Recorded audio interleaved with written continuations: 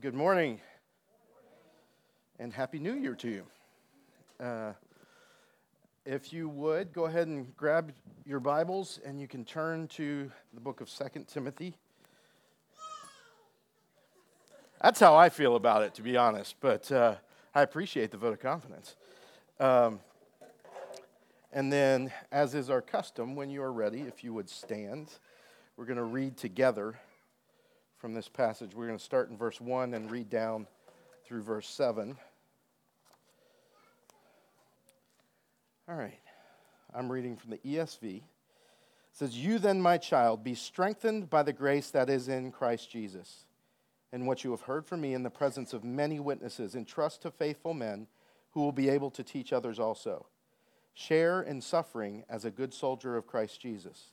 No soldier gets entangled in civilian pursuits, since his aim is to please the one who enlisted him. An athlete is not crowned unless he competes according to the rules.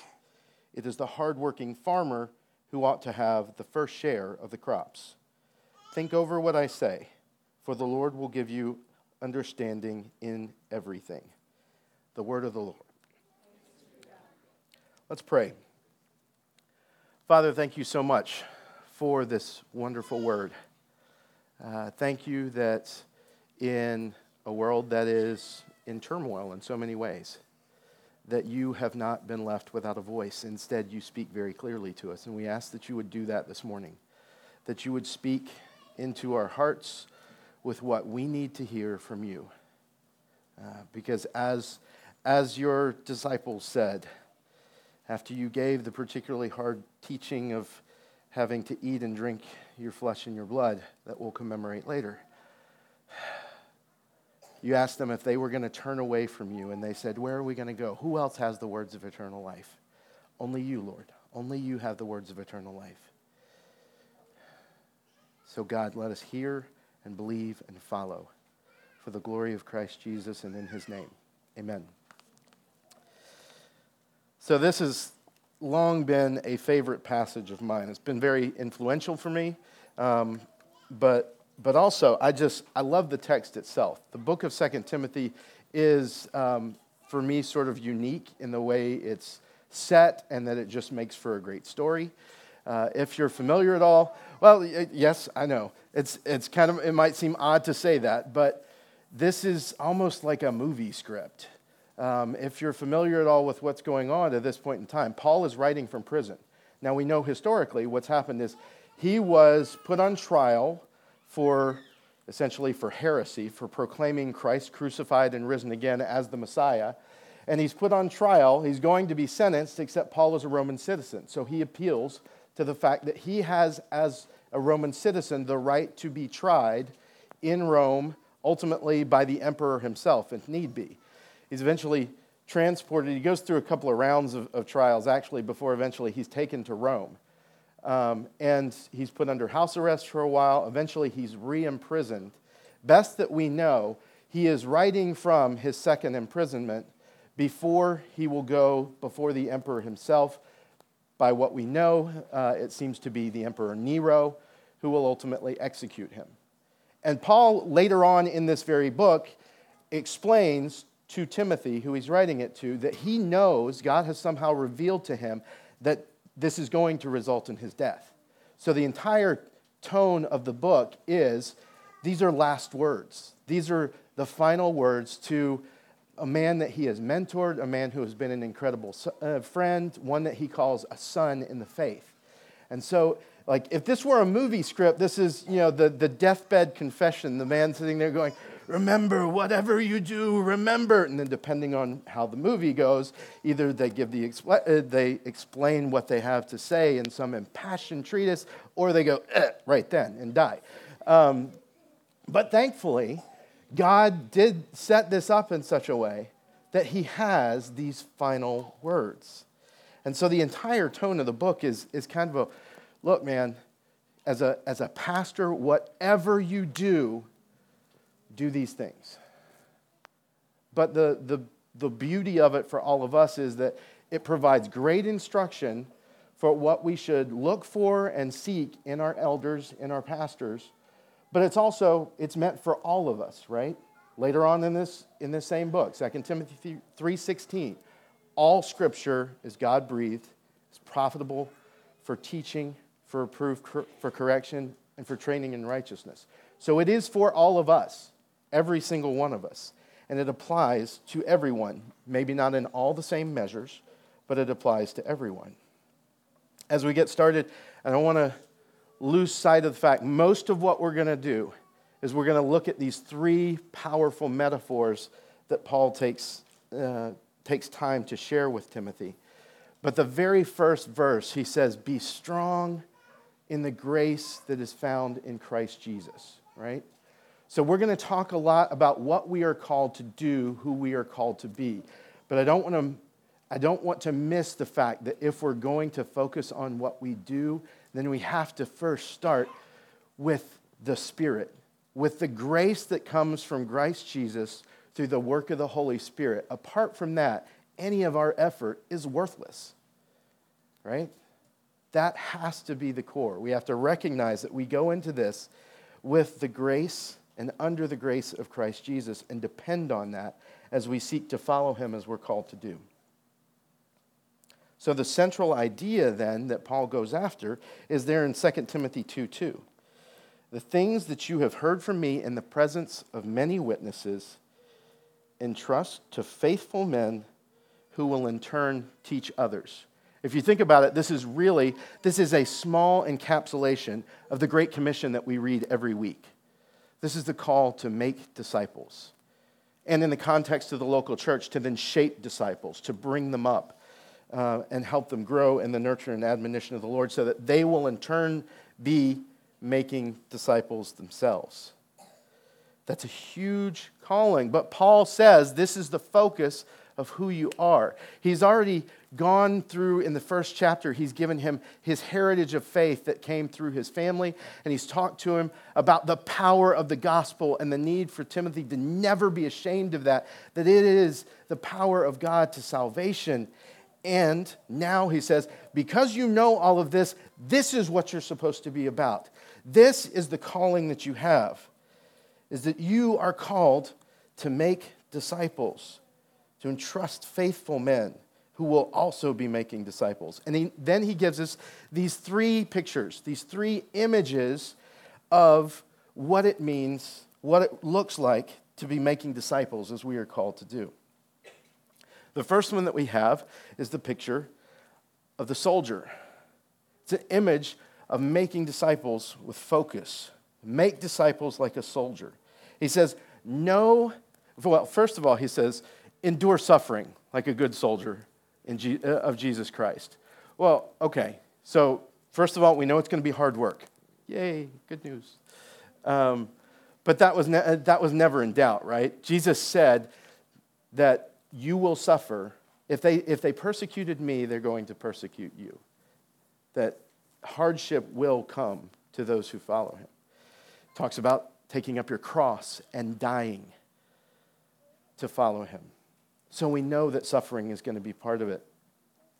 But it shows commitment. But then he follows that up and says, no soldier gets involved in civilian pursuits because his aim is to please the one who enlisted him. How many of you have backgrounds in military service? Can I just get a quick show of hands? Anybody in this room? Okay. There's a small number. So you guys get this in a way that the rest of us don't, I have to admit. But it's interesting to me how poignant and pointed this description is. In the Roman army, in the Roman legion at that time, somebody who signed up to be part of the legionary commits his life for the next 25 years to become a soldier. So that's a little different than nowadays when you sign up for a 3-year, I think it's 3-year hitch. And then beyond that, he swears allegiance to the emperor, but the one who essentially holds him as a slave, because in signing up to be in the legion, he gets rid of all of his rights, any rights that he has up to that point, until the time his service is at an end. So essentially, he signs up to be a slave for the next 25 years with the hope of something good coming afterwards. So if he is a citizen already, then he is granted either a land grant or a significant cash payout at the end of those 25 years. So it completely can change his fortunes if he manages to go through the entire thing. If he is not a slave and he signs up for one of the auxiliary legions, then at the end of it, he's given citizenship and all the rights and privileges that pass not only to him but to his family. And so he commits himself to that by signing up for one individual legion with one specific commander. So the one for whom he enlists, or the one who enlists him, is essentially the commander in charge of the legion on which he signs up for, which means that guy holds all rights to him. And so when Paul says he wants to please his commander, it's because this guy holds his very life and livelihood in his hands for the rest of that term of service.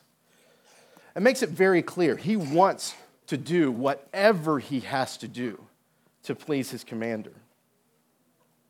And he could have many skills. In fact, they were encouraged to come in with skills. When they signed up, they were screened for what different skills and abilities they had. A guy might be trained as a tailor, or he might be trained as a stonecutter or some sort of artisan. All those were taken into account as far as what sort of station he had.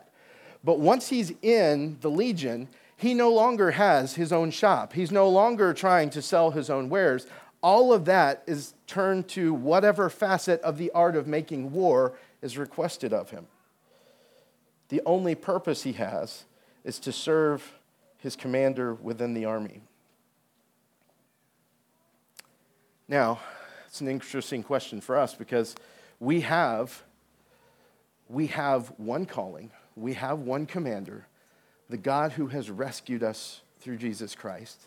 He has given us one mission to spread his gospel and to make disciples.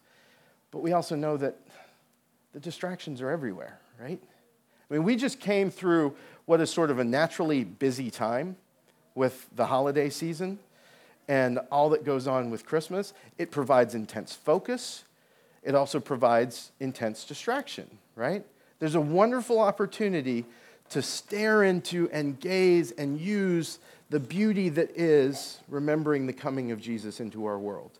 There's also the family and the activities and the food and all sorts of stuff that can distract us for it. And we've just gotten done with that. Now there's this little vacuum. And now, automatically, there's the opportunity for us to either reorient ourselves and focus again in a fresh way on God and what he has for us. There's also an opportunity for all the other things that didn't get a lot of attention during this past season to come rushing in and go, hey, pick me, pick me, pick me, look at me, stare at me. So where's our attention going to lie? Now there's something that is beautiful in this picture too, that the soldier that Paul describes, he's signing on the dotted line in hopes of surviving for a better life 25 years in the future. But God is so much nicer than that, that when he brings us in, he makes us part of his army, he becomes our commander, the new life is already ours. We're brought into it. We are given the gifts of promise at the beginning. When I had my little practice sermon up here at the end of the candidate training season that we did, I got to do Ephesians chapter 1, where it talks about how we are sealed with the gift of the Holy Spirit, right? He is the guarantee. He is the first installment of all that is to come. We have God with us in truth forever. And then beyond that, of course, we are made part of his work. That it's not, we labor on behalf of the army so that someday we will have a life of our own. No, we're given the life that we were meant to have to start living out and start taking part in now. Training for the day when it is perfected and glorified when we reach heaven. That is amazing. But then he moves on, and the shift in tone is really striking. Each picture, Yes, they build on each other, but they also shift gears so much that it's almost jarring. We go from this picture of the faithful, focused soldier who just wants to please his commander. Now he switches over and says, oh, and no athlete gets crowned unless he competes according to the rules. That's kind of a left turn, it seems like. But it does relate, because the picture of the soldier gives us focus. Then when we switch over to the athlete, we're called to make disciples like an athlete. The picture is of our integrity in how we proclaim God's message. So this is where I want your attention to be. This is how I want you to go about doing it. He calls us to compete according to the rules. I don't know about you, but I think when I think about athletics and cheating, the thing that stands out the most to me, I don't know, in my lifetime really, is the story of Lance Armstrong. If you're at all familiar with this guy, he seemingly revolutionized the sport of cycling. He went through, battled, and eventually came back from having testicular cancer, and then went on this dominant streak of cycling victories where he won the most prestigious event that they have, the Tour de France, a record 7 times. Nobody has ever, the previous record holder was 5, I believe. And that record had stood for about, I think, 20 years at that point. He comes in, he wins it 7 times. He wins all sorts of other things with the Olympics and other competitions. 14 years after he starts his dominant run, it comes out that the entire time he was cheating. He was doping. He was using performance-enhancing drugs to boost his career. During that time, he had built up a cancer foundation. He had done all sorts of things that were built on his name, and it all crumbled in the space of a couple of weeks. It all came apart.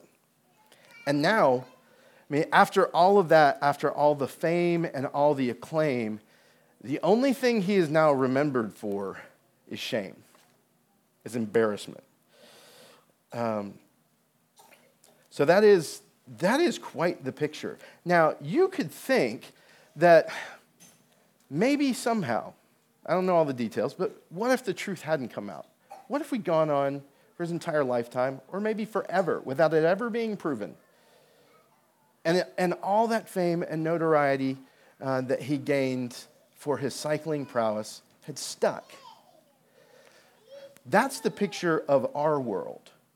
But Paul is talking about a spiritual prize here, which means the one who offers the victor, the crown that he's talking about, is God himself. There is no fooling him. So when he says you have to compete according to the rules, let's face it, there is no chance of cheating.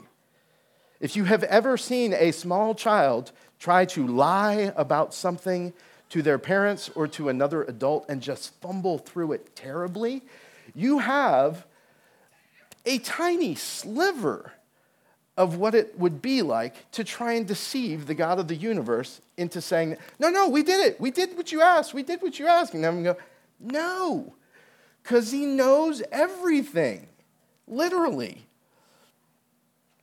So what does it mean to then follow the rules? What are we talking about? Well, if the picture is that we are to make disciples, well, let's go back to the Great Commission. What are we called to do in making disciples? We are to preach the name and baptize them into the name of Jesus Christ, right?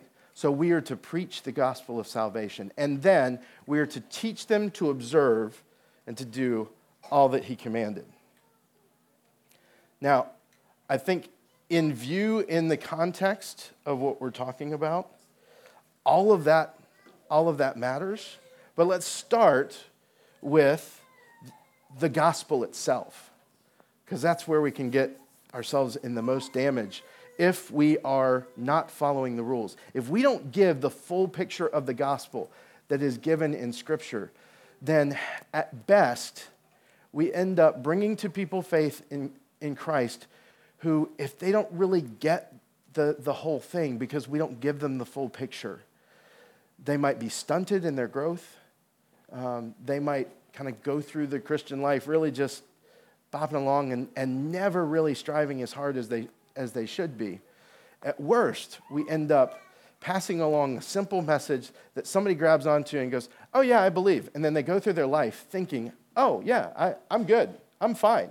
And they get to heaven, and they get to the judge at the end. They get to the one who gives out the crowns, who goes, no, you're not. You're not one of mine. And that's something that we won't bear the personal wrath for that, but we bear a measure of responsibility because we're the one who helped them get to that point. We don't ever want to do that. Now, we all have sort of a natural bent in how we share the gospel.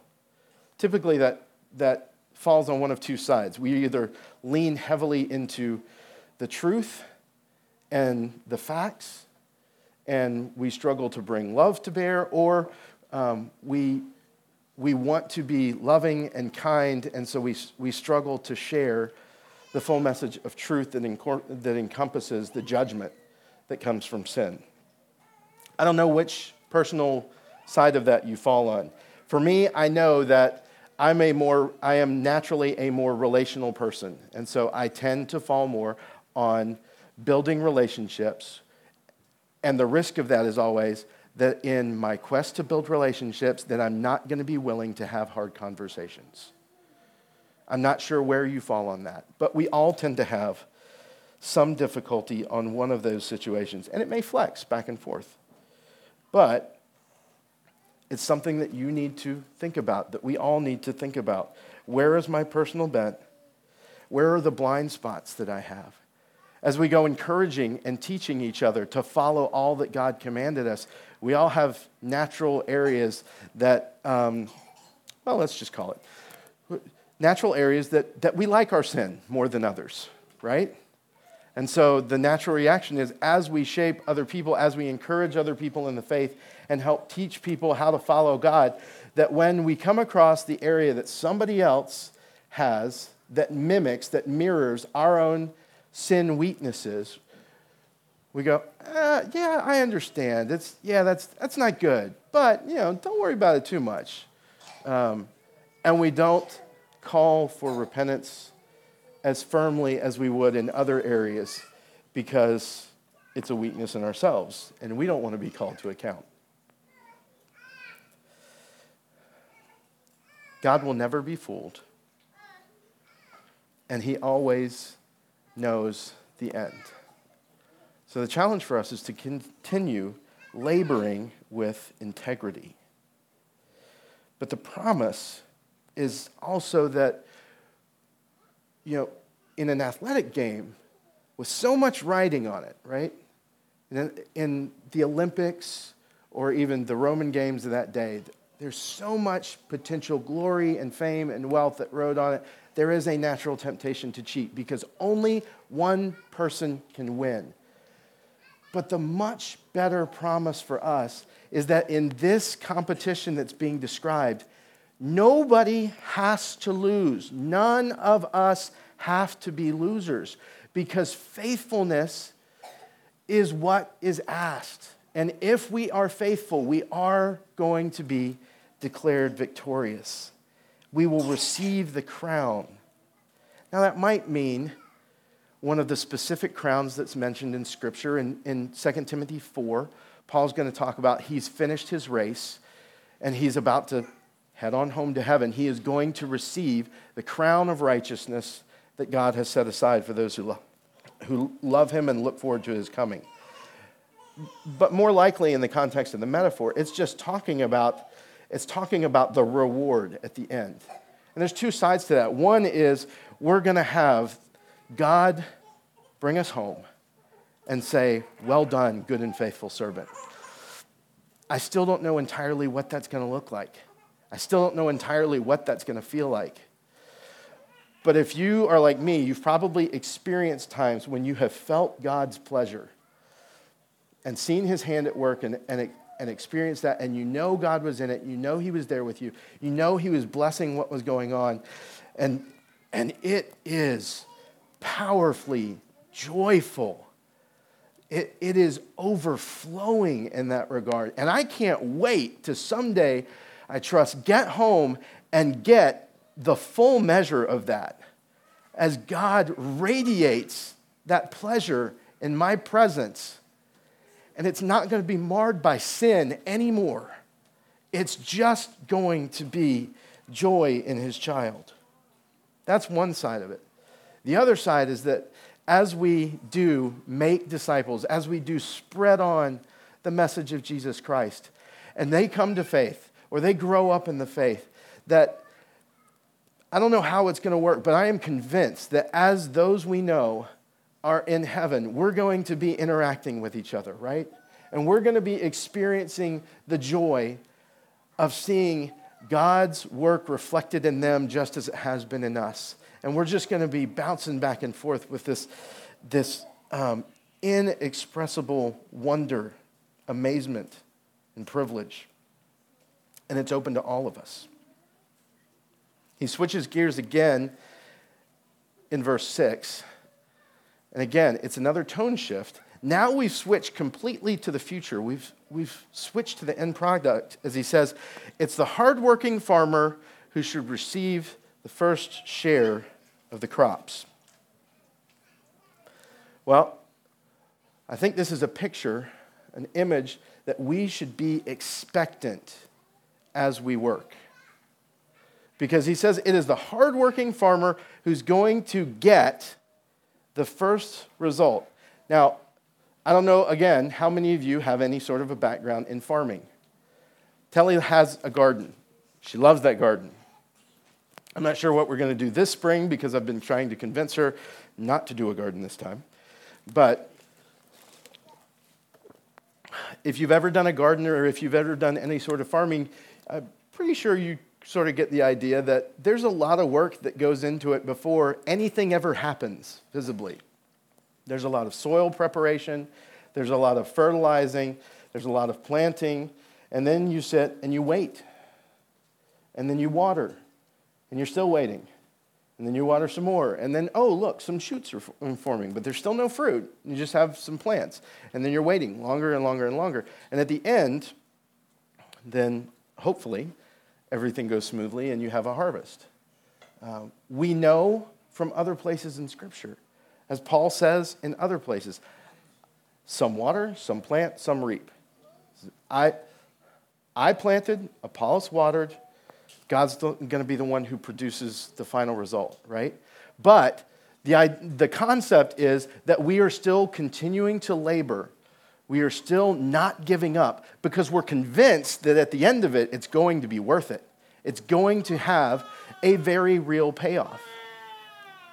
And truthfully, the way Paul expresses it previously is that when he says God's the one who's going to give the increase, is we're going to labor and believe that God's going to work so that even if I never personally see it, I know it's coming. And I'm willing to commit and I'm willing to continue on. It requires a lot of faith that God is going to fulfill his word, that he's going to carry on with what he's promised to do.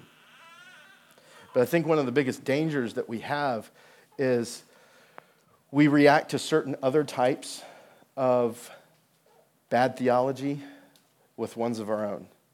Now, one of the most common ones that I've heard people in our church talk about is the danger of the prosperity gospel, right? And it is dangerous. It's the idea that God wants to bless you in this life physically, health, wealth, friends, influence, that if you follow him, you will receive a great reward in this life. And that is not scriptural. In fact, it's refuted on so many different occasions. But one of the dangers that especially if that is our reaction, that we go, no, that's bad theology. One of the dangers is that we may make excuses for God not working. That we have what I read in a recent article from the Gospel Coalition referring to as the gospel of scarcity. That we don't expect God to be doing mighty things. We don't expect God to be working powerfully. In fact, we expect things to be sort of barren right now. Because we're scared to get our hopes up and then have our trust in him dashed if nothing happens. And that is not faith, that's fear. We are called to work hard, but we're called to work hard believing in the promise, right? We are called to believe that God will do what he has said he is going to do. Now, we're not talking about putting numbers on how many people are coming to faith. We're not talking about putting numbers on how many people are going to grow up to be leaders or to be missionaries or anything like that.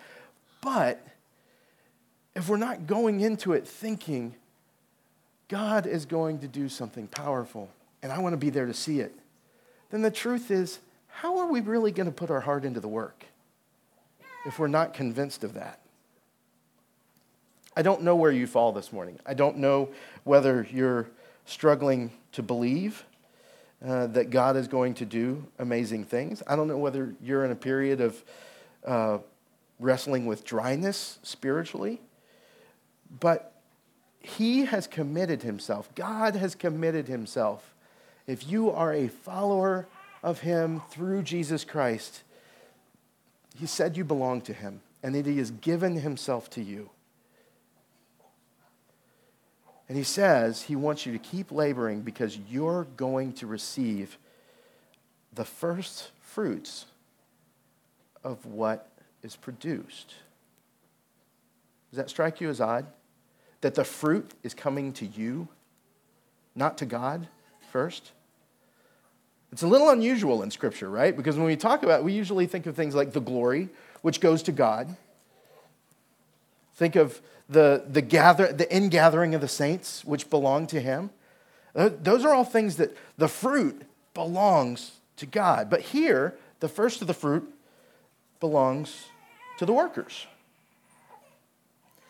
Well, I think there's two reasons for that. One is because as we are laboring, as we are making disciples, as we are seeking to have other people transformed into the image of Jesus Christ, we can't help but be changed by it ourselves. We receive the first fruits partly because we are being remade as we are encouraging others to be remade in Jesus' likeness, in his image. There's no way around it. And the other is this, again, touching on that joy. Part of the fruits that we reap are when you see other people growing up in the faith, as we pour into each other's lives. Have you ever spent time on your knees praying with somebody over something that was deeply important to them, and then you watched God meet their need and answer their prayer? Does that not bring some of the fruit home to you? Was there not something that reared up in you when God shows up and does something for your friend, for your neighbor, for your loved one? As we see God work in others, then it brings us great joy, great fulfillment. Not that we made it happen, but that we got to be part of the process. It's a beautiful thing. It's amazing that we were invited into this. So we have these three images of how we're called to make disciples. I got a couple of questions for you. The first couple I want to ask to the kids who are here with us this morning. I don't know how many of you would already say you're followers of Jesus, but whether you are or whether you're not, I would ask you, where's your attention this morning? Are you guys focused on learning more about what it means to be followers of Jesus? And if so, I'm glad. But I want to encourage you on this, kind of like we talked about with integrity, the need to explain and go through the full picture of the gospel of Jesus Christ. If there are things you don't understand about the message of Jesus and why he came, go to your parents, and I want you to ask them. Ask them good questions. If they say they're not sure, don't stop there. Ask them to help you find them. Ask them to help you study it together, to look up in the Bible where you can find the answers to your questions so that you know. And then also, I would say, don't just stop there. Obviously, put your trust in that. Put your trust in Jesus. Start telling other people. For you parents, I know I put you on the hook. But that was on purpose, because this is also part of making disciples, is making disciples of the next generation. But this morning, I thought this was a good passage as we go into a new year. We're in a transitional season. I've seen so much on social media of people who are talking about how frustrated they've been with the last couple of years and everything that's going on. Or saying things like, all right, nobody get too excited, and talking about how 2022 is going to be all great. We're going to tiptoe in because we don't want to offend these whatever superstitious powers and make 2022 be awful also. Or people who are frustrated with COVID and worried about what's going to happen, or the government and what's going to happen, or a host of other things. And let's face it, in our church, it's been a season of uncertainty here as well, right? I mean, this was a hard year in many respects with Fudd and Christy and the kids leaving, and working through what's going to happen with our church and with the leadership and the direction, all sorts of things. There's a lot to say, okay, apart from God, we have reason to be nervous. But this is not apart from God. The wonder of this is that He has given us a mission already. So I'd ask you, where's your focus this morning? Have you been focused on how you can spend your life, your career, your finances, your time in making disciples in the home, in your church family, in your neighborhoods, at your workplace? Is that what you're thinking about? Are you thinking about how to do that with integrity? How to turn conversations to the gospel and the whole gospel? How to use your time with friends and loved ones to encourage them who know to follow God with their whole hearts? Are you expecting that God's going to work? Are you expecting that God's going to do something mighty? Because the truth is, we don't have to live in fear as we go into 2022. We don't have to be nervous about what's going to happen. We don't have to tiptoe at all. At all. And think about the fact that Paul is saying this to Timothy. He's telling him to do these things and to be encouraged in these things as he's about to die. He's saying, you're about to lose your biggest support structure for the last however many years of your ministry. And it doesn't matter. You don't have to be shaken by this. Because we don't ultimately depend on people. We depend on the power of God in salvation. Let's pray. Lord, you are great. And the truth is, you don't need us. You don't need us to bring people to yourself. But you've chosen us. And you've offered us a part in your plan. And we are grateful. So as we go into this time where we are given the gift of remembering the sacrifice of Jesus Christ, let it be a powerful reminder to us that we have been bought with a price and that we have been bought for a purpose. We ask this in Jesus' name. Amen.